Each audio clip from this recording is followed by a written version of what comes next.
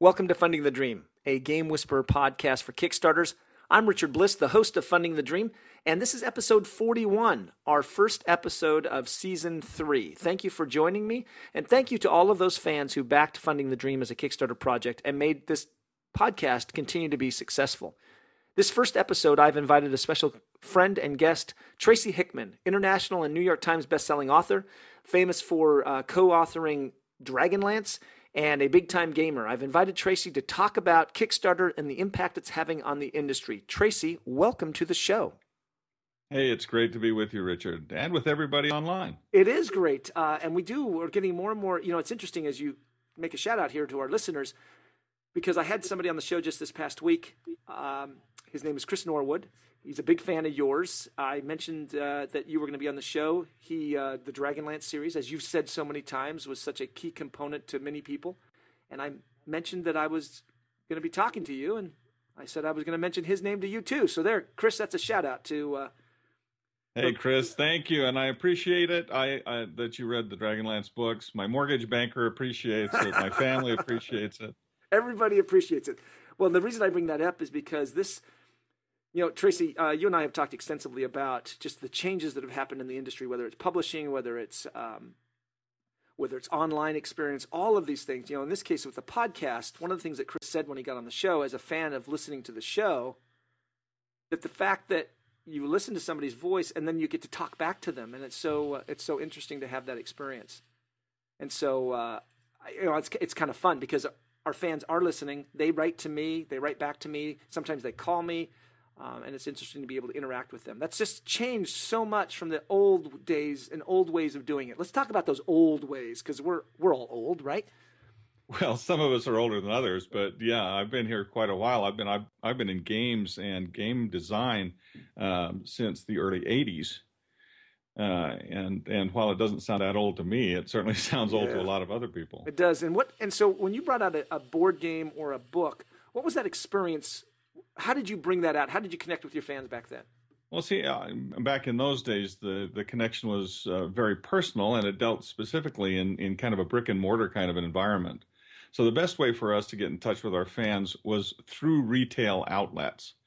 I mean, either through conventions, which were gatherings essentially of retail outlets, or through going to actual outlets. Book signings, for example, were very popular at that time. And you could go around and have a pretty good gathering of people. Sometimes, in our case, some of our tours back in the '80s, we'd have 500-600 people who would show up. We'd go to conventions, and there would literally be thousands there who would be in line and want our books signed. And so this was the experience back then. This is how you got in touch with people back then, is that you would sit on the other side of the table, and they would come, and you would try to make a personal connection with them at each one of these stops. But all of that's changed. But literally, the game has changed across the board, both in terms of board game publishing and in terms of traditional book publishing. All of that's gone the way of the dodo and has evolved and is now evolving into something new. We have a saying in our household these days, it's evolve or die. We can either change with the changes in publishing and production, or we can become extinct. And those are basically the two choices that are left to us. Interesting choices. I'll have to think about which one I want to do. Well, let's see. It was kind of a no-brainer there. We either evolve with the changes or we don't. Although that change seems to be a difficult that question actually seems to be a difficult one to answer for traditional publishing. Right, because you're involved with what we'll call new media publishing, the idea of serialized, the idea of content being delivered. Almost in real time, being able to deliver the content, get it out there, and have your fans interacting with you. But we have talked about it, and you're going to address it now. That the publishing houses, the traditional publishing houses, are struggling with how to adapt to this whole new world that has been sprung upon us by ebooks and Amazon and that type of thing. Oh, absolutely. All of the old models have gone away. It used to be that you would need to go through a publisher and get past the dragons at the gate there. and they would make an evaluation as to whether you were worthy of being published and that whether your words were worthy of seeing print. And then the entire marketing of that through wholesalers and distributors and then retailers and everybody along the line taking their cut in all of that. The traditional modes of publishing have died. In the old days, for example, you would go into your local Borders bookstore and you'd walk in the front door and there'd be a stack of books. There might be 500-600 books that would be piled up there in the front on that special table. And you'd look at that when you walked in the door and you'd say, wow, this is a popular book. Everybody is buying this book. And I've got to buy this book too. And that is how they would sell a book to you. And how'd that work out? But the truth of the matter is that they didn't sell any of those books. How'd that work out for Borders? How are they doing now? Well, Borders not doing too well right now, but it wasn't their fault to a great extent. I mean, those 500 books are all returnable, and they didn't have to return the entire book. All they had to do was strip the cover off of it to get the full refund. Oh boy. And so, as a consequence, you'd have these huge print runs of books and send all of those books out, and then they'd have all of these huge returns that would come in, and they'd get credit for those. And they could do that to a certain extent also because of all things, the Chinese had a big market in trash paper, literally for use in the fireworks market. Are you saying that those books were worth more as the paper was worth more than the intellectual property that was inside of it? Absolutely. It was a matter of mass production and hoping that if a book went big, then of course everybody would have a book and you'd sell all of those books. But if not, it was not a great loss because you could mulch all those books, and they did. You could destroy all of those books, sell the trash bulk paper to China, and cut your loss. Oh, that stealing intellectual property in China takes on a whole new meaning. Well, yes, it does. And in this particular case, they just fire it into the sky, and we all ooh and ah. Oh, my word. Well, now things have changed. And things have changed completely, yeah. And so here you are with this new model and pursuing this new media model. And we see, so things are changing on the media. It's interesting as I listen to you talk about these changes in the industry, the publisher, the wholesaler, the retailer, returnable, getting it out there. The impact that's having on, that sounds like the board game industry right now, that it's locked in this traditional process that you just talked about. If I have a game, I got to tout it out to all the publishers. One of them picks it up. Maybe they print up several thousand copies. They send it out to the wholesaler. They send it out to the retailer. It shows up on a store shelf, and maybe somebody buys it. Yeah, and that no longer works. I mean, everybody wants to go to Milton Bradley and take a game into them. Well, I can't take a game into Milton Bradley. The process to do that is extensive, and the vetting on that is something that I can't even do. The truth of the matter is that in the old days, you would either do that, go to a traditional publisher and get them, try to convince them to buy your game and to publish it and to put it on the shelf, or you would go, or else you would self-publish. And in those days, that was paying somebody to go out and make your game, and then they would send it to you, and you would put it in your garage and try to find some way to sell it. And that was the way that used to happen. You might show up with some cases at a convention and hope somebody would buy your game. That's the way it used to work. It's just not scalable. That's just not. Use that term in software industry, scalable. That you just can't. Well, it's not. And as I've told people, if you are paying somebody to make your product for you, you are not a publisher. You are a client. It's that the money's flowing in the wrong direction. It's going in the wrong direction, exactly. Now, that doesn't mean that you don't need production, you don't need that kind of thing, but of course you do. All right. So, but the truth is that you have to get rid of all of the people in between you and the audience. You have to connect directly with the audience rather than have a lot of people in between you. Now that's the challenge. In this economy, that sounds like you want to eliminate jobs, Tracy. What are you talking about? Why, some jobs, yes, I do. What I'd like to do is create better jobs for more people. And I think that's really the objective that we're looking at here. So let's talk about Kickstarter. So now we've identified basically the problem, the environment.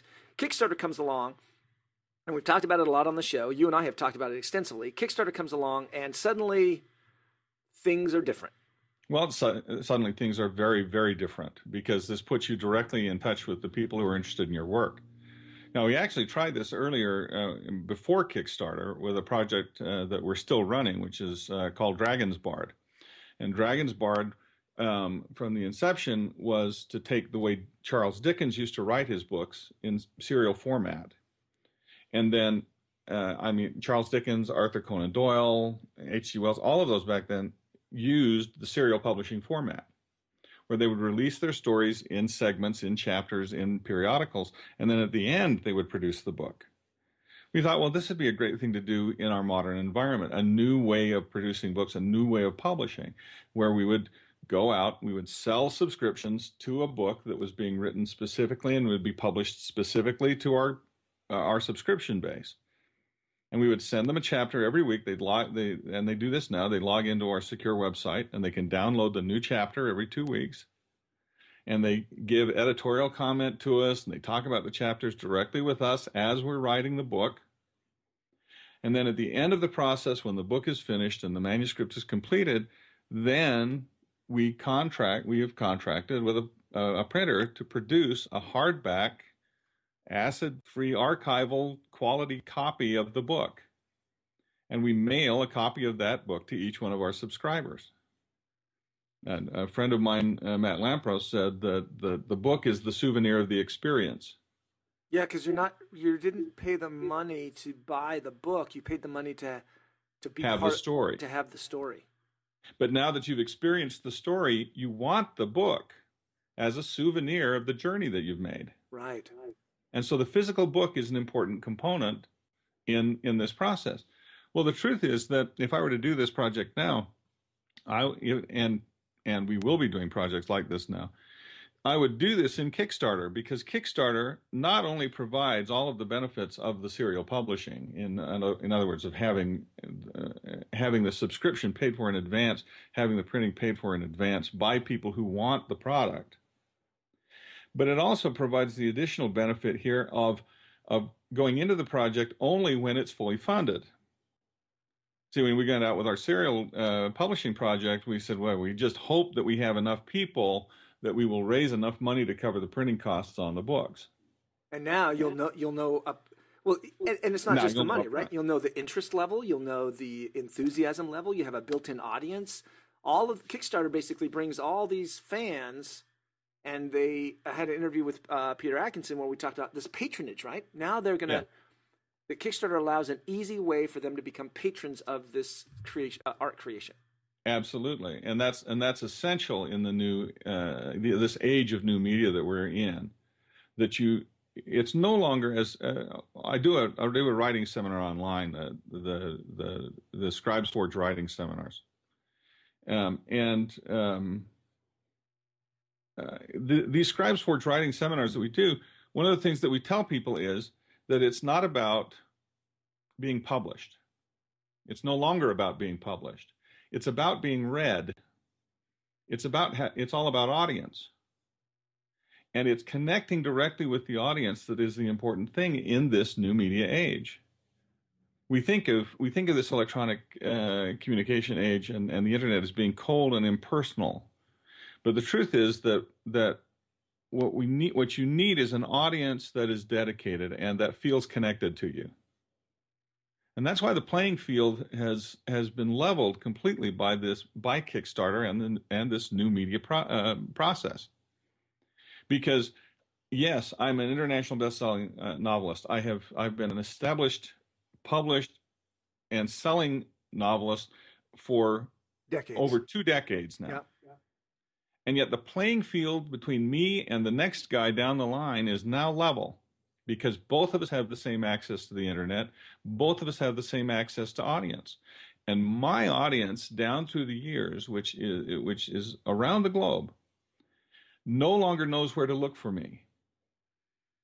And that's because they moved where they looked. They no longer go to that barn. They no longer go to that Barnes and Noble and look for a book anymore. They go online. They no longer walk into the Borders because they can't, or the Waldens, or the B. Daltons, because those stores don't exist anymore. And so consequently, back in the 80s, when we would do our book tours, we would go in and there might be 500-600 people that were all excited and lined up to get our signature. The last book tour that I went on, I had a stop in San Francisco, one of the biggest science fiction bookstores in the city. And there were 8 people who showed up. Ouch. 8 people who showed up. And we had a lovely evening, but it hardly justified the expense of going there. And that's not necessarily because the fans went away, but you made an interesting point is that... But they're not there anymore. Right, they're not there anymore. And I came back from that, announced that I had gone to and went online and said, well, I just got back from this book signing in San Francisco. I got a flood of emails from people saying, I wish I'd known you were there. I would really have loved to have seen you. Right. And okay, let's wrap up then, because we're running out of time. There are places that people can see you. And you can take this a little bit further, because we're talking about Kickstarter, and we tend to talk about games. So you can now take this and extend it to the game world, right? A board game. I think I know I saw a tweet that you said you and Richard Borg have a secret project that you're working on, and you have. Why, yes, we do. Yes, very secret. Let's not tell anybody. No, it's a secret. Yeah. And then at Gen Con, you're president at Gen Con, and you have an extremely popular breakfast that you call it at Gen Con, right? Absolutely. 800, excess of 800. Basically, it's only limited right now by the capacity of the hall to hold that many people. Absolutely. So you're exploring and experimenting with these new ways to slowly build back the connection with the customers where they used to know where to find you, and now to say, here I am, here's my content that you have grown up with, loved, and here's how you can now find me. Ultimately, it comes down to me selling the person across the table on my book.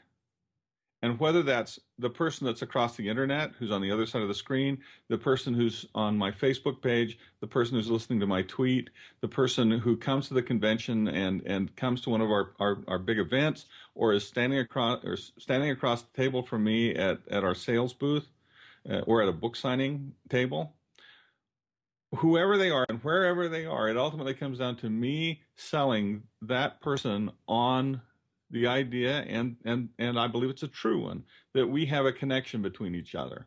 Yep. And I've always striven throughout my professional career to maintain a personal connection with every one of those people. All 11 million of them. All 11 million of them, because ultimately, when it comes right down to it, it's the experience that we share together. When they read that book, they participate in the creation of that story. And it's a unique story that they create with me, and that is something between the two of us. And it's the same with the game. When someone sits down at that game, wherever they are, and I'm not going to be there watching them play the game that I create, but wherever they are going to be participating in something that we've created together. And that's a personal connection between us. And that, I think, is the real benefit of a project like Kickstarter. Not only can I sell a project to somebody, sell a game or a book to somebody, but I'm selling it to them, not to some wholesaler, not to some retailer, not to some distributor, but to the person who's going to read that book, who's going to play that game and make it something special for them. Let's end there. We're out of time. This has been awesome. So somebody who wants to follow you, Tracy Hickman is your Twitter handle, right? It's TR Hickman, I think, is the Twitter handle. TR Hickman. TR Hickman is my Twitter handle. Please follow me there. I've got a number of Facebook pages, and come follow me there. You can come over to Scribes Forge if you like, and maybe I'll strike a deal here with Richard, and you can get you a discount code with that. That'd work. So thank you for kind of giving us a background. I'm never going to look at a used paperback book or a firework quite the same way again.